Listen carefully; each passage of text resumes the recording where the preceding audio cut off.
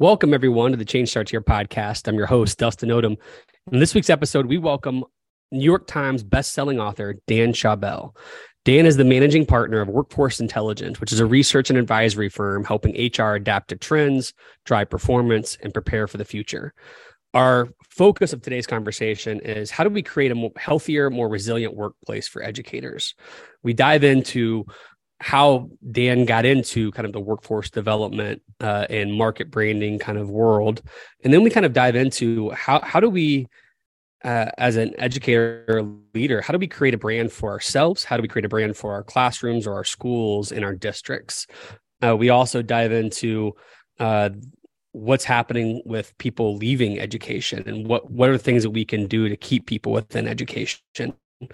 As well as how do we create environments for our staff that where people want to stay and want to be successful? And then how do we take care of ourselves as leaders to make sure that we're bringing our best selves to people every day? It's an interesting podcast. At the end, we talk a little bit about Dan's own podcast, 5 Questions with Dan Schawbel. I mean, I think each episode is somewhere between 8 and 10 minutes long.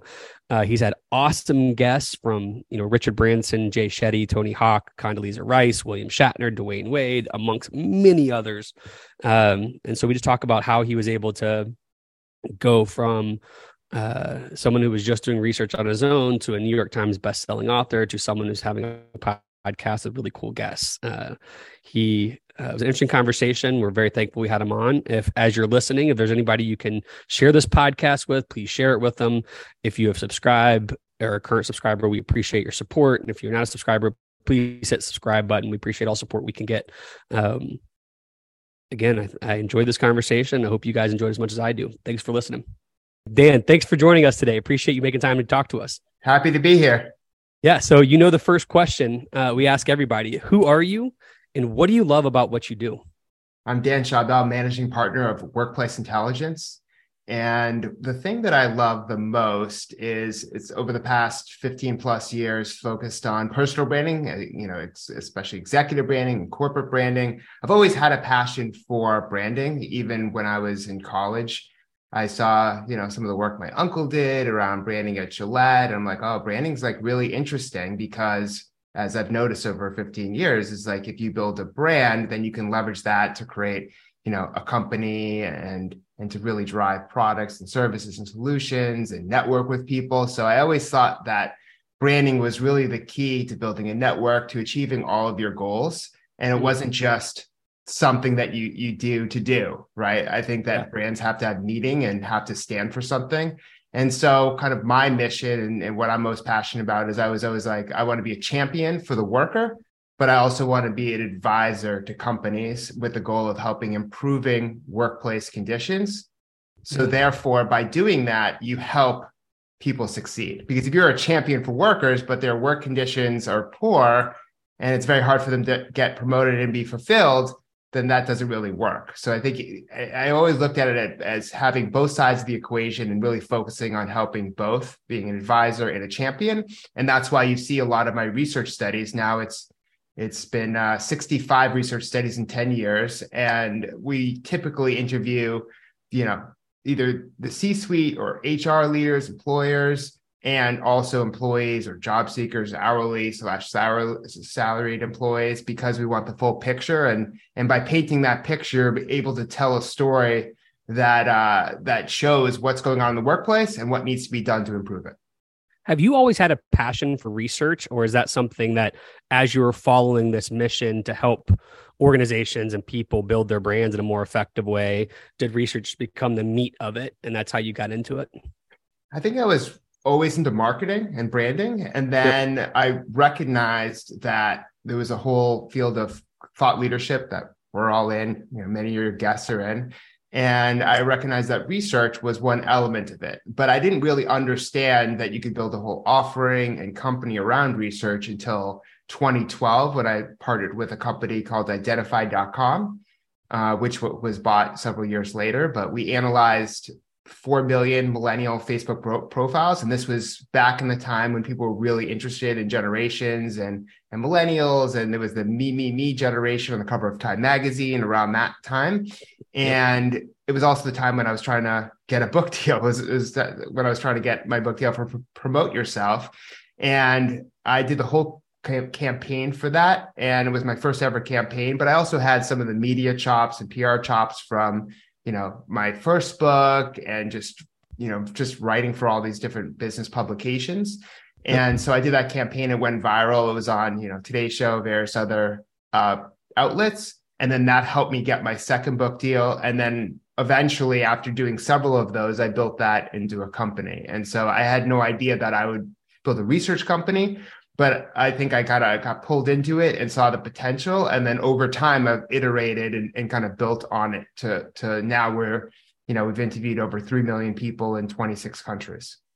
Well, one of the things that I like about, we got the first question from an awesome guest named Brad Montague, which if you haven't had on your podcast, I suggest you go find him because he would be a great person. We talk about, who are you and what do you do, being a very simple kind of empty question versus who are you and what do you love about what you do. So I wasn't expecting you to be so passionate about what you say about brand management. And that's something as educators, we don't talk about enough. But when I think about the people who've made the biggest impact on their classrooms, the biggest impact on their schools, or their biggest impact on changing their district, they've basically been brand ambassadors. And so I'm just curious, when you think about talking, I don't know how much you've spent in the education world per se, but just think about talking to a principal or a superintendent who's trying to build a brand for their organization. What are those kind of first steps that you encourage folks to go through as they start thinking about the brand that they want to build? Yeah, I just want to refer to one other thing that I missed. So when I truly understand the value of branding, it was when I was looking for my first job when I graduated college. So just to kind of give you a summary, I had a 2-page resume, 8 internships, various other things on the resume, but I had worked at companies that you've never heard of before and got a lot of experience. And then I worked at companies you've heard of before and got very little experience, like Reebok. So it was my 15th interview for the company. I was sitting down and I looked at the hiring manager's eyes, and it looked down the resume and it stopped at Reebok, and he got excited about Reebok. And I think that factored into why I was hired, because he was familiar with Reebok. And through that association, I call it branding by association, I was kind of more trusted and, more apt to get hired. And so I think that kind of clicked in my head of like, oh, wow, brands are important. And then later on, I started reading about Tom Peters and established everything around personal branding for several years. And brands create visibility. And basically, if no one's heard of you before, but you're attached to a brand, you're more likely for people to take you seriously. So if you look at all my materials and everything that I've done for 15 years, almost every sentence of my bio has at least one brand. Everything is constructed with branding in mind, because I saw the value and importance of branding from that situation. And the reason why everyone needs to care about branding, whether it's a company brand, personal brand, product brand, is because it is a huge competitive advantage. Because especially we're, in a down economy right now, in a recession, the companies that are most likely to hold on and maintain are the ones that have built trust in the form of a brand. Because if you're a job seeker professional, you're more likely to leverage your brand if you get laid off to another company. Whereas if someone hasn't built a strong brand, they have less kind of leverage and notoriety and less of a network to be able to capitalize on and move to another opportunity. Yeah. And for a company, if you don't have a really strong brand right now, and you don't have a lot of money as well, a lot of capital backing you up, you're more likely to collapse during this economy. So my question around branding then is if you're giving advice to, again, in this case, you don't have to know all the ins and outs of a school district or a school, but what kind of advice do you give to people who are trying to start understanding what's the power of the brand, or how do I build my own brand? What are the things I need to be thinking about so that I can build an effective school where kids want to come to and people aren't leaving? Well, what makes it different? What makes it special? And then what's your unique voice? What can you say that other people can't say? And then finally, experimentation, because no one's got this right.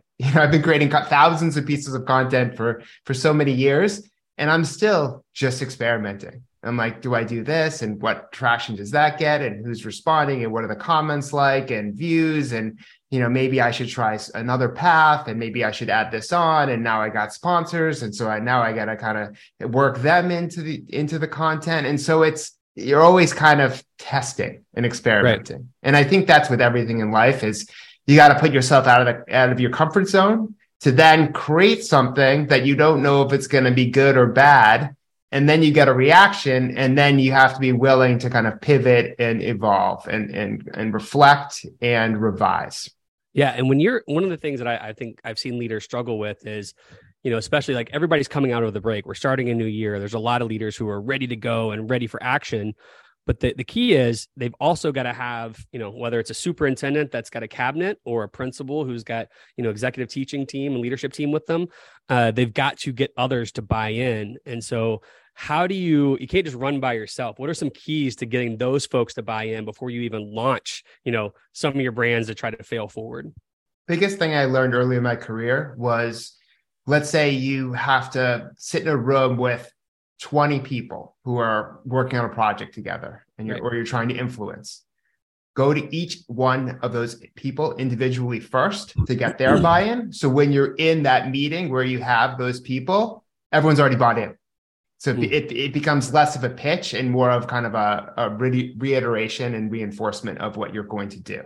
To me, that was because I was leading a Six Sigma green belt team. This, whether it's process improvement and the certification you get. This was in my early 20s. So I learned this really early. And that's what I did. I sat in and I'm like, we got to do this project. We got to lean out this process. I'm going to meet with all these people individually. So now when we're together, everyone's already on board and we can move forward. So it's actually, even though it's a lot more work, heading into that meeting, the meeting will be more efficient, and then moving to the next stage will be easier as well. Well, one of the reasons why I'm fascinated by your focus on branding is, my main part of the job is I travel across the country and work with school districts and schools. And one of the struggles that almost every district, whether it used to be, urban districts would struggle a certain way that, more suburban, wealthier, affluent districts wouldn't struggle. Now it feels like teachers retaining teachers at a high level is really tough everywhere. And then those districts that used to have a long list of applicants ready to go and, fill those spots, they're not there anymore. And so we have a massive problem on our hands in terms of finding educators and keeping educators. And so, I'm sure is that what you're seeing in other industries? First off, I think education, the talent pipeline in the future is going to be really, really slim. I think that education is going to go through a massive transformation out of force because, over half of teachers have already quit their job or are planning to do because of burnout over the past 3 years and a lack of pay, right? And so I think that pay has always been something. And then, based on, who I know personally, they keep pushing back the retirement age for benefits. So and I've talked to a lot of teachers too, who have to pay out of their own money for course credits to continue their education. So the value proposition of being a teacher from a non kind of purpose standpoint is diminishing. And so I think that based on our survey, we just did a massive survey globally with UKG. And what we found was that more than a third of people wouldn't recommend their job to their worst enemy or to a child or any kid they care about. And so I think that then you're looking at a talent pipeline where people who are teachers and former teachers are not going to recommend that profession to their children. They're going to say, hey, if you want to sign up for this profession, I quit for a reason. You saw how miserable I was when I was coming home every day. Right. You saw that I didn't make much money. You saw that, I didn't get my retirement benefits, or it wasn't as what I thought it was going to be. And so I think that that's going to be a huge problem. And I'm also seeing that in the medical field as well. I think that there's a reason why the U.S. government is spending tens of millions of dollars to help get more people into the nursing profession. There's always been, in terms of shortages of the workforce, nurses has always actually been number one, and it's getting worse. And I think that it's, again, to be a nurse or a doctor, the value proposition of, hey, you got to spend like $800,000 and be in school for 12 or 15 years, and then you're in debt for a certain amount of time, and then you're in tough medical conditions where you probably won't see your family very often. That value proposition is not great. And so those people are not going to recommend their profession/job to their children or other people. And so just over time, the talent pipeline is going to diminish for these type of jobs and professions. And that's going to have detrimental impacts to education and to health in the United States. Yeah. So I hear you. There's a big public policy issue that we need to attack with this. But when I think about the people who listen to our podcast, we know this is a struggle. We know it's a fight to build the best schools and school systems that we can.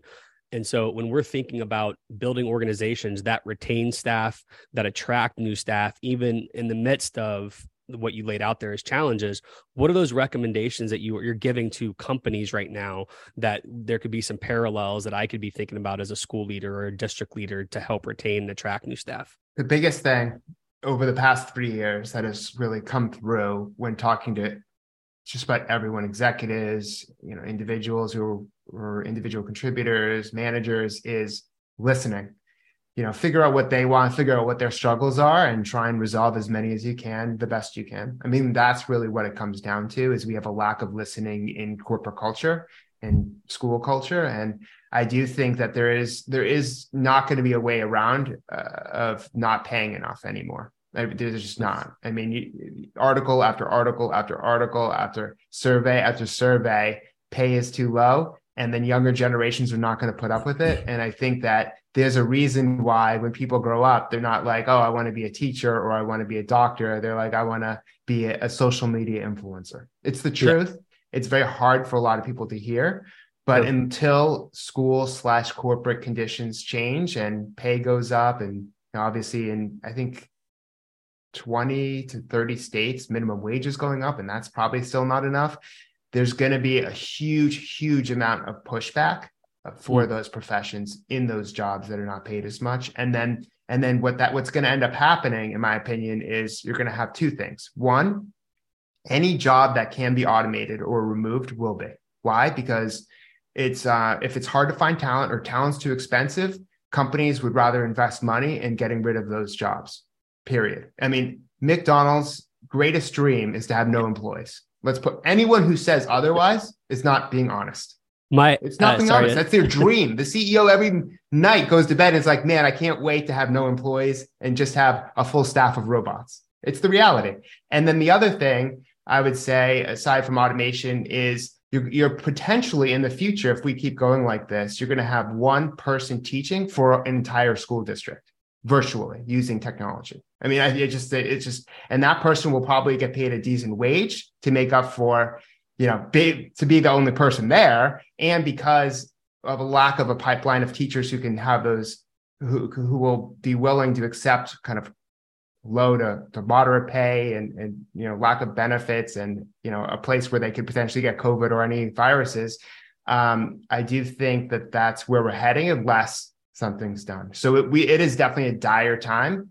Yeah. And I've obviously spent a lot of time thinking about this. Yeah, absolutely. So when you talk about, we can go down, I have a friend who owns about 10 McDonald's, and, he's been warning me about that future for a while of them working towards automation and less towards employment. And he'll say it from a place like he's from East St. Louis, came from poverty. And so it's a big deal to him to have those jobs for his community. But he was even finding a tough time filling the spots and finding great workers and not having constant turnover. And so that's why automation is so attractive from his lens. And so I guess my question for you is, in the education world, we're educating kids for a future world that's going to change dramatically. What are the most important skill sets that we need to be instilling in our children?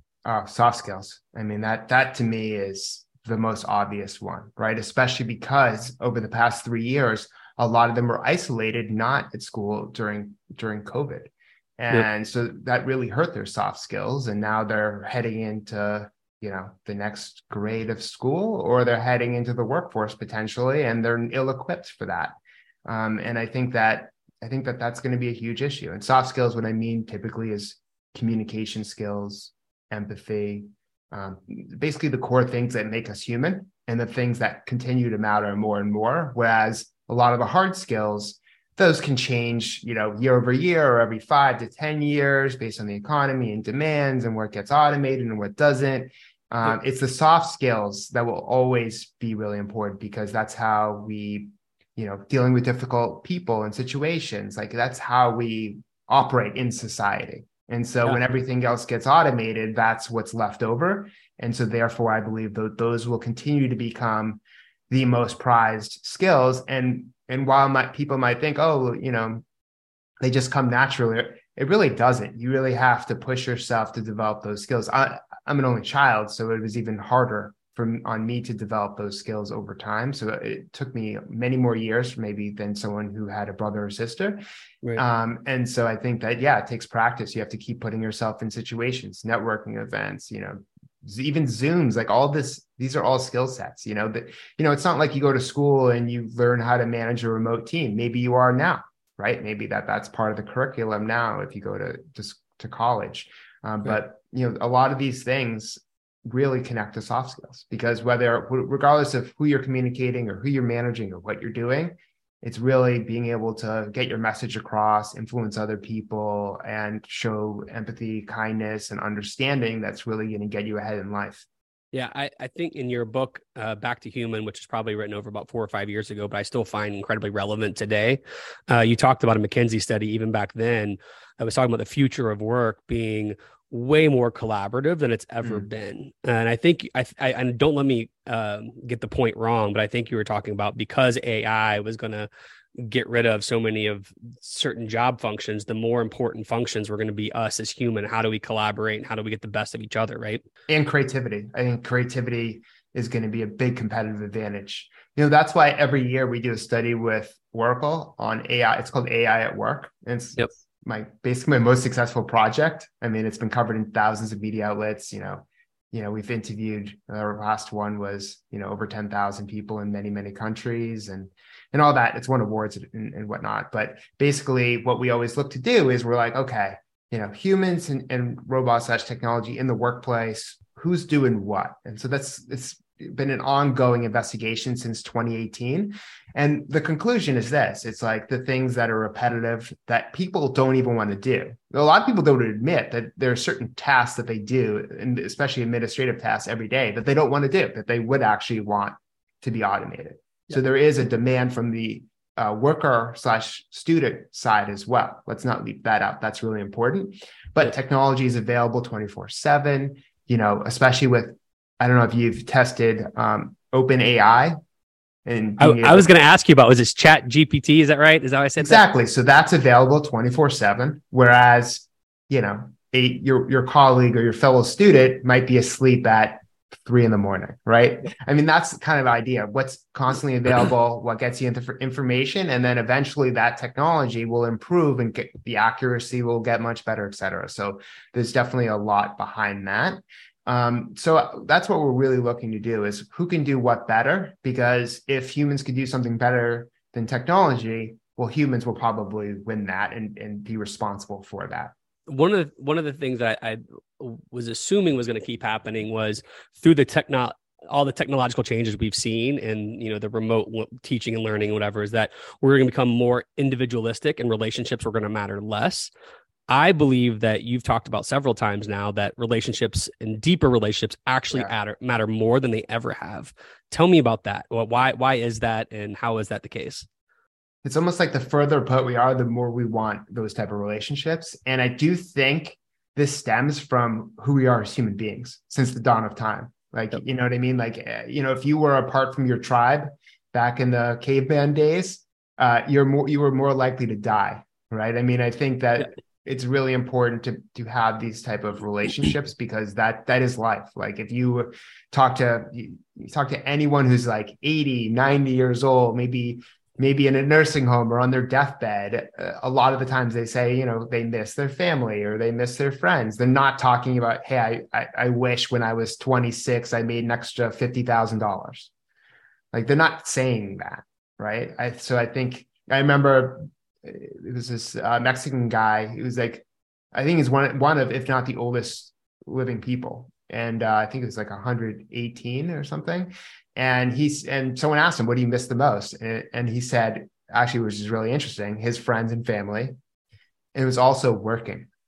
So what that tells me, along with research that we've done before and after COVID, so we always, my favorite question that I've ever asked is, for a constant pay, so take pay out of the equation, how many days a week would you work?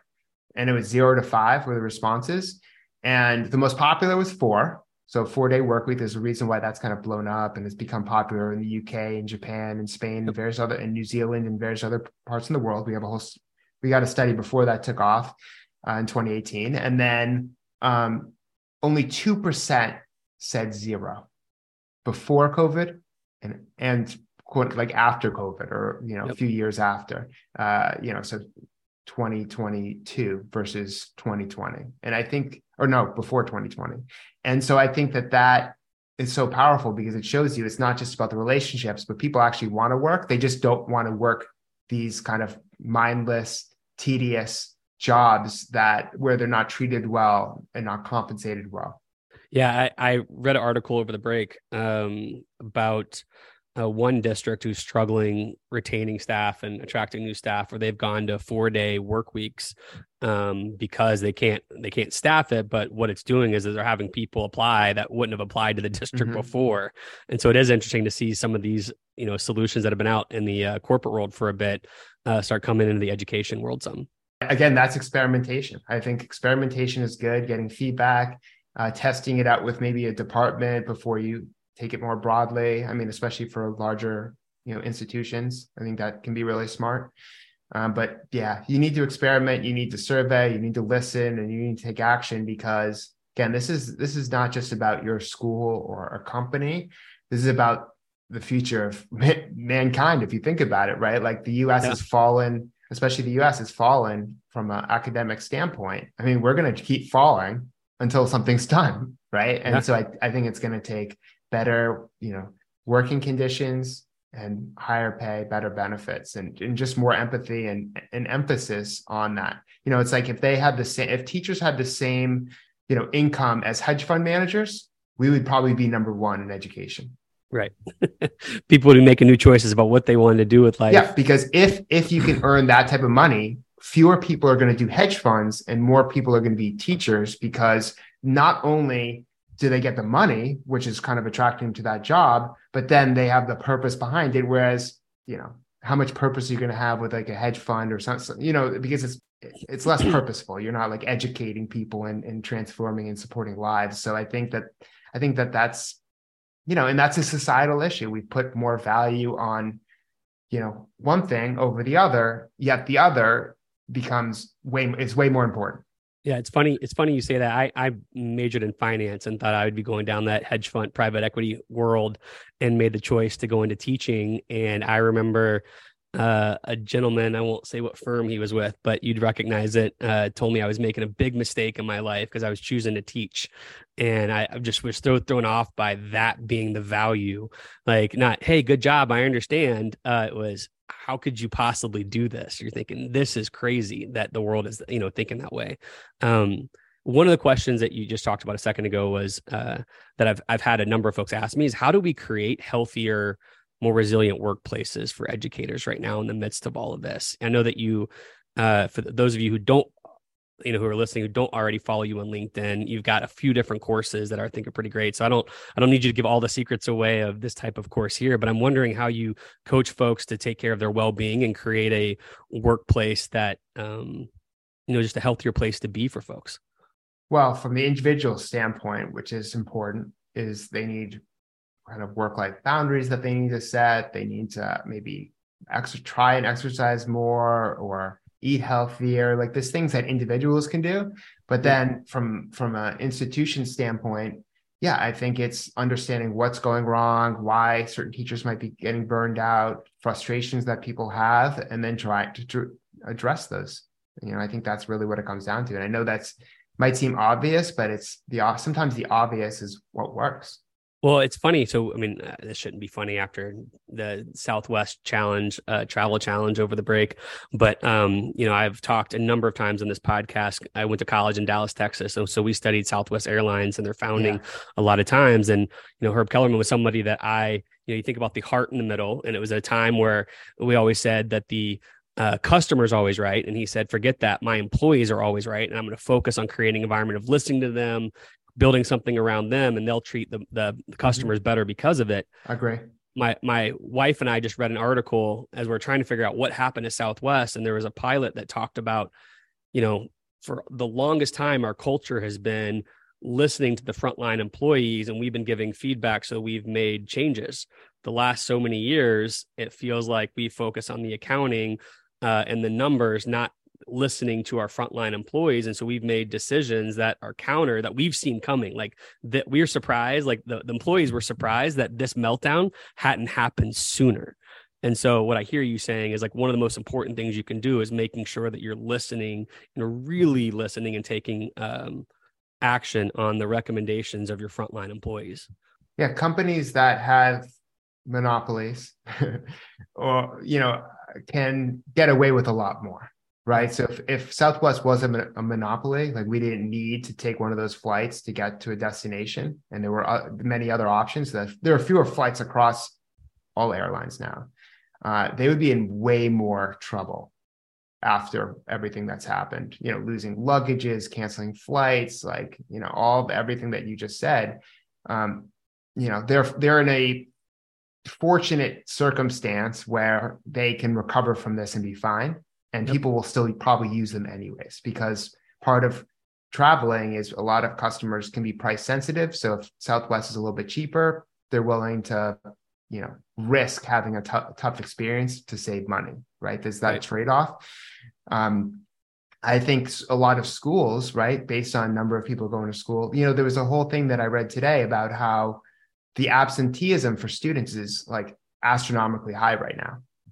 Right. So how do you even get kids to go to school? And is that going to drive more remote learning? But there was all those studies that came out in 2020 when all the schools switched to remote learning, that was not as effective. Right. So it's, again, I think there's going to be massive transformations moving forward. I mean, I just can't see it keep going on like this. Yeah, I agree. So just real quickly, before we get to our, rapid fire at the end to let you go, there's two questions that I am curious about. One is you talk a little bit about in your book, Back to Human, but since it's January 2023, and a lot of us are starting, to create new habits or new disciplines in our lives, you talk about advice on how to establish new habits. What kind of advice do you have for folks trying to establish, but also stick to new habits throughout this year so that they're not giving up 30 days from now? Yeah, I think it comes down to SMART goals. And one of the most important elements of that is to make something achievable. Like, what can you do for 5 minutes every single day?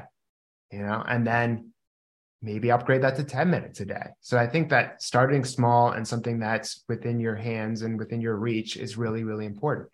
And sometimes what happens is people come into the new year and they're like, I want to change the world this year or something, something like really, really big and bold, and something that definitely can't happen within a year. And then they get discouraged when they don't do that. So I think that start really small. I mean, that's what I talk about in my books too. It's, what can you do every single day to move things forward? It's so hard. One new person a day. Like for me, I probably send hundreds of emails a week, because to me, life is a numbers game. Right? Like it takes, 100 dates to find the person you're going to marry. It takes, 100, pitches to get one client. Like that's the game, right? Booking podcast guests, reach out to 100 people, get 5 on your show. Like that's the whole game to play. And you know what? If you have to send a few emails a day or whatever, like this is what you want to do it. Right, one piece of content a day, right? And so get on a schedule. And then I think it's also like, for me, I read a lot in the morning, because then that sets me up for the rest of the day. So I'm able to mention things to you in this podcast because everything that I just read today is fresh in my head, ready to be talked about. Wow. Well, you talked about podcast guests. And for those who, this is probably terrible for my own podcast to just completely hype up your podcast. But for those who have not heard of your podcast, I cannot recommend it more highly. I mean, first off, to get the guests that you have, I mean, I'll just take a few of them, like Jay Shetty, Richard Branson, Tony Hawk, Condoleezza Rice, William Shatner, Dwayne Wade, like all, from every different angle. I mean, there's just so many amazing people. One, like, how did you get these folks, right? So what's something, a lesson learned? I think I know the answer given what you just said. And two, I'm curious, what are some of the most impactful lessons that you've learned through talking to so many amazingly talented but different people? Well, I am someone across every aspect of life that is willing to reach out and follow up for the rest of someone's career, right? So unless someone says, stop bothering me, they'll probably get an email for the rest of their career. And so that's how I'm able to get sales, get guests, do basically everything. I'm willing to do that. I'm willing to follow forever. I mean, that's really the secret, is never giving up. Kevin Smith, I always tell people, it took me 8 years to book him. Every single year, just reaching out. And he actually was the 50-minute interview. So who would have guessed that? You'd think that person would want to spend the least amount of time, but no, they spent the most. So I think it's just the persistence. And that's with everything I've ever done. That's probably the quality I like the most about myself. So that's really important. What was the other question? Again, you talked to so many. What's in common? Yeah. What's the most impactful advice that you've got where you're like, man, I didn't expect that to come today? Well, I think that a lot of them say that they all took their life struggles and used that into motivation for their success, right? And they were willing to, for instance, the actors and actresses were standing in, long audition lines, and they finally get rejected, and they just keep going and going and going. And I think it connects to my story too. It's just, you got to keep going and going and going. And then relying on a support group of people and not being afraid to kind of pivot and try other things. And that's the same advice I would give for, professors, teachers, presidents, CEOs, whomever. That's it. That's what you need to do, is you got to just keep going. And I think over the past 3 years, we've surveyed a ton of leaders, and everyone says it was the hardest time in their whole professional career, right? Because you can't prepare for the COVID-19 pandemic. It just kind of happens and you react. And so I think that hopefully people can come out of that experience being able to constantly adapt and to not be afraid to take chances and experiment to see what can work better. Well, I would strongly recommend to every listener we have to take, I think 12 minutes is the longest one I've seen, but maybe a little bit longer, but at least take the 10 minutes a week. I think every Monday you drop a new podcast, right? 5 questions with Dan Schabel. I just think it is worth it. I love your questions for the different types of people, but I also like the idea at the end of your common question of the career advice that you've asked, because I do think it's applicable to anybody, even if you're not looking at switching careers. It's just really good advice to get out of there. So I am thankful you have stuck with that, because the guests are amazing, but also the questions that you come up with are pretty sharp as well. Thank you so much. Yeah. So let's close out with the rapid fire question. So with that, what's a habit or discipline that you use on a regular, daily or weekly basis that you think makes you the best version of yourself? I think it's just reading industry news every single morning, 7 days a week for 15 years. I think that's been extremely helpful, because it kind of guides me, focus more on this, avoid this, bring this up in a keynote speech, bring this up in a podcast. It orchestrates a lot of things for me. And I think that's been incredibly helpful to everything that I've done. Interesting. I just want to ask a little bit further. I know that you talk about the power of morning routines and maybe end of day routines. Can you share, whatever you feel comfortable sharing, other things that fall into those morning and end of day routines that help set you up for success each day? Yeah, I eat the same thing every single day. Yeah. So I make enough for one day for 2 to 3 days. And it's very constant. And I just don't care what anyone else says about that. There's a lot of people that are like, oh, well, you got to switch things up. And I just don't. To me, I switch things up if I go out to eat. For me at home, I'm very disciplined. Same thing every single day. and it's always healthy. And that's been a huge thing that saved me time, right? I'm all about efficiencies. What can I do to make this more efficient? And that's one of the things that I did years ago to make me efficient, is just eat the same thing every day. I don't have to put all this thought and learn how to cook something new. I just write that out. It's the same thing every single day. It's almost like Steve Jobs wearing the same turtleneck every day. I was going to ask too. Yeah, it's the same type of thing. I didn't get it from that. It just kind of happened naturally, but it's that idea of what can you do that's consistent to then not have to think about that thing anymore. That's awesome. All right. You're around a lot of really influential people. You've had a lot of awesome guests. I'm curious what your answer is for this. What's a book or books that you've read that you think everybody should check out or put it on their must-read list?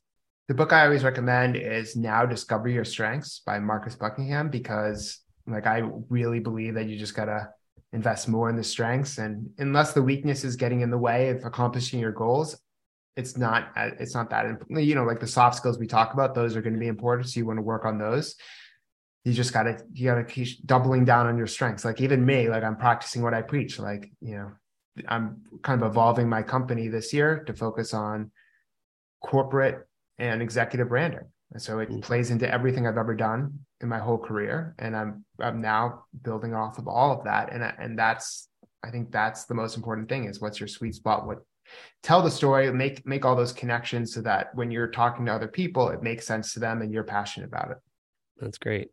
All right. I prepped you for this one just because we just changed it up at the start of the new year. It used to be about what songs are on your playlist, but this little man, Luke Taylor Odom, wants to know what everybody's walk-up song is right now. So I'm going to stick with it for as long as I can in 2023. So if you had a walk-up song, what would be that motivational song that you would want to put on?